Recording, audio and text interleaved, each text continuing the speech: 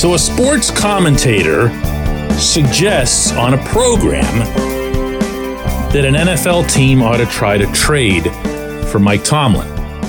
That's never news. Never news. Just another hot takes thing, right? I think we have found the exception. Good morning to you. Good Wednesday morning. I'm Dan Kovacevic of DK Pittsburgh Sports, and this is Daily Shot of Steelers.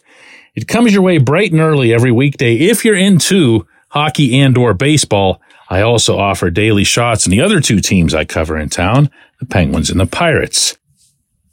Jay Glazer of Fox Sports was the one who made this suggestion on a program yesterday.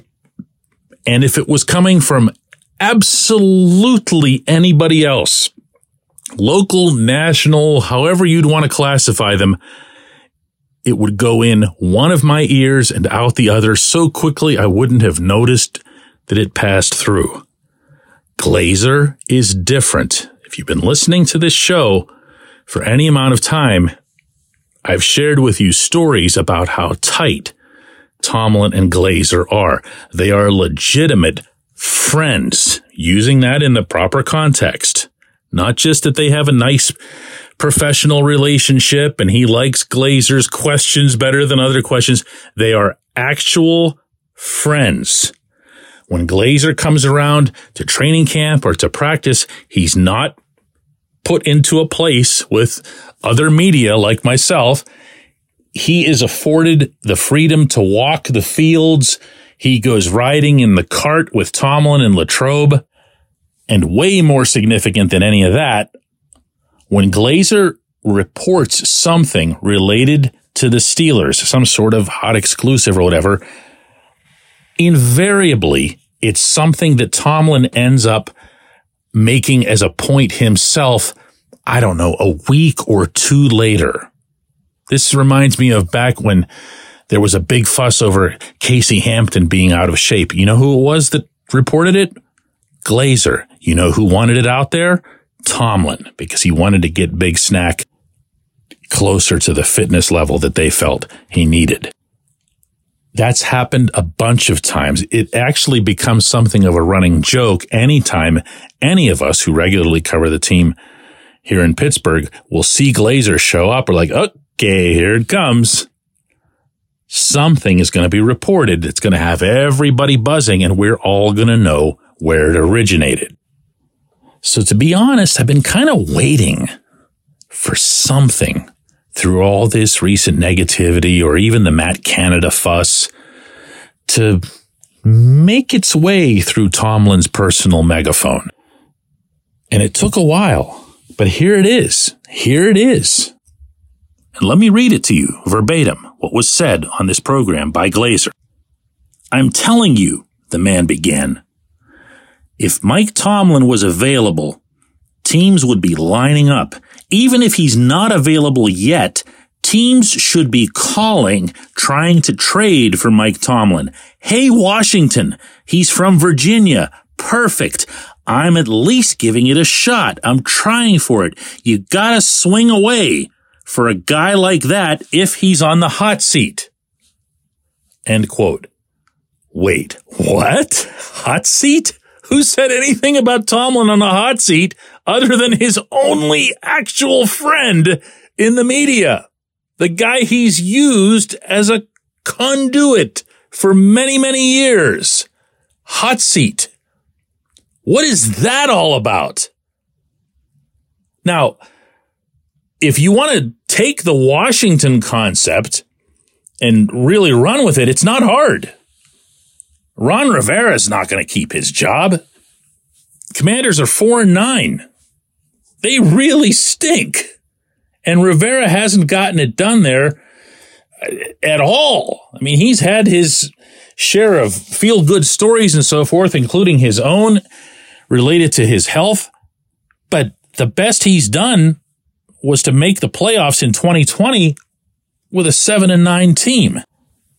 Taking this further, Josh Harris, the multi-gazillionaire who put together the group that took over the Commanders whenever Daniel Snyder was thrown out onto the street, he was a minority owner with the Steelers, meaning he held a minority stake, less than 5%, that he now has to, of course, divest since he's going to be the principal owner of the Commanders. But his less than 5% was something in the range of $200 million. You put $200 million into something, chances are pretty good that you believe in it and its way of doing things, its processes, its standard. So it wouldn't be much of a stretch on my part to say that Harris has a fondness for Tomlin and the Steelers' way of doing things. It all makes sense. And as I'd mentioned to you last week, the trade concept, regardless of who the other team might be, makes way, way, way more sense than some sort of outright firing. Why would you just tell Tomlin, hey, go away after 17 years? I don't believe Art Rooney's going to do that. I don't believe Art Rooney would even think like that. Talk about friends. Rooney and Tomlin are friends. Gotten to know each other over a big portion of their mutual lives together. But if you get yourself a high draft pick back, the way the Saints did in sending Sean Payton to the Broncos for a first rounder and a swap of second rounders, which, by the way, has really, really worked out to the Broncos' benefit, then the whole thing just looks a lot better. You don't have an actual firing. The Steelers still keep their sense of we never ever fire coaches, which seems important to them for some reason. And you get yourself some draft capital, some good draft capital. And maybe, just maybe, the head coach would like people to consider this. When we come back, J1Q. This segment of Daily Shot is brought to you by our good friends at Mike's Beer Bar. They're located on Federal Street, directly across from PNC Park. Mike has more than 500 beers on tap, including from more than 50 local breweries. Stop in and say hello. Tell Mike we sent you. Mike's Beer Bar.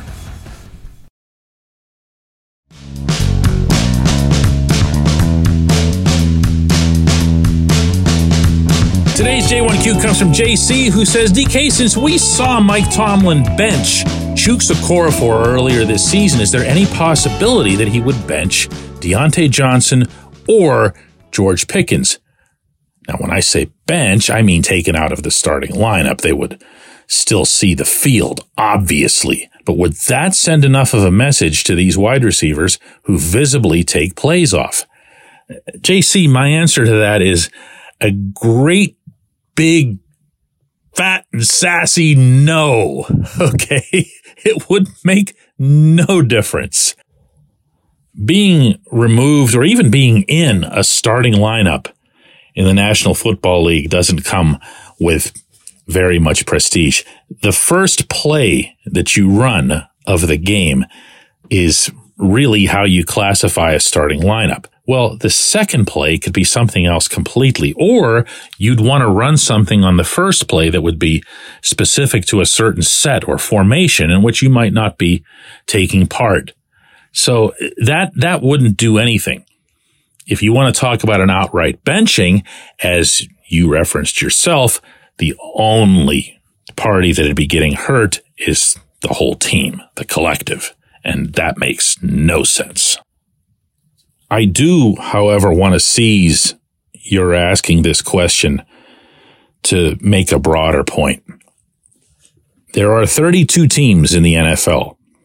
There are 32 teams that have problems with diva-type wide receivers.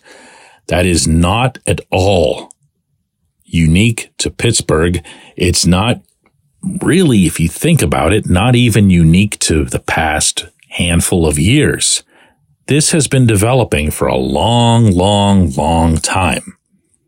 Now, the Steelers have had themselves a couple of doozies along the way, from the grade B doozies like Plexico Burress at times and in certain ways, Chase Claypool at times and in certain ways, and Antonio Brown in every way, above and beyond everyone else in every way. I'm not even sure that I would put George Pickens in that second grade level that I described, and I wouldn't put Deontay Johnson really in any of them.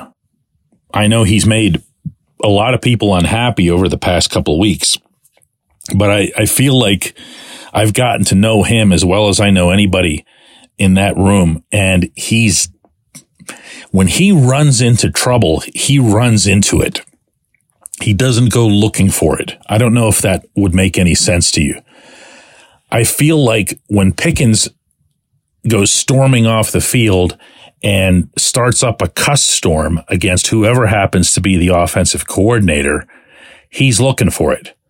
Deontay will just run into something that's not necessarily the greatest idea and then not do anything about it, and then kind of try to defend himself afterward.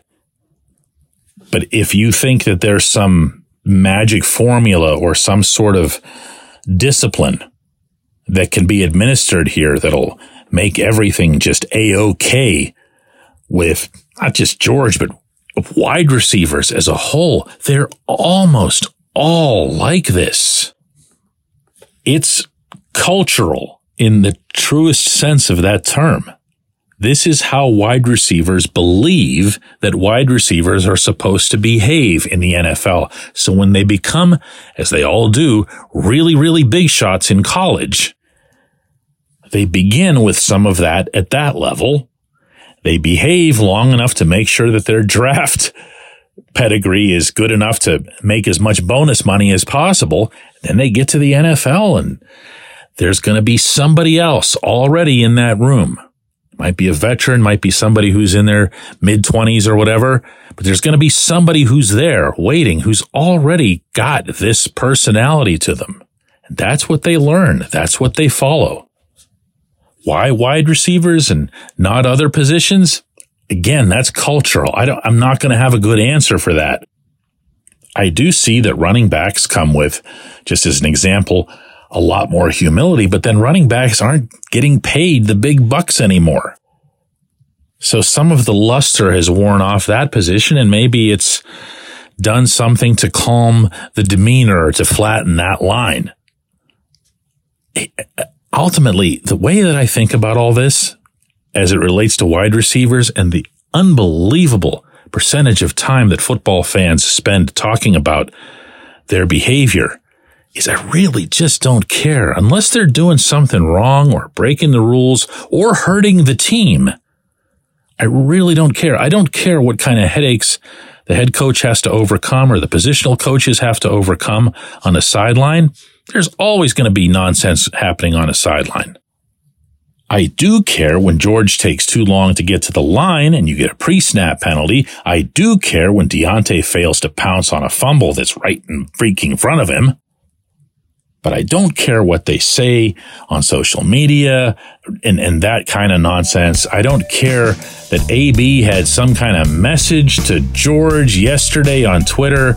Definitely don't care about that. Never even read it. But I'm going to bet a lot of other people did. I appreciate the question. I appreciate everybody listening to Daily Shot of Steelers, and we're going to do another one of these tomorrow.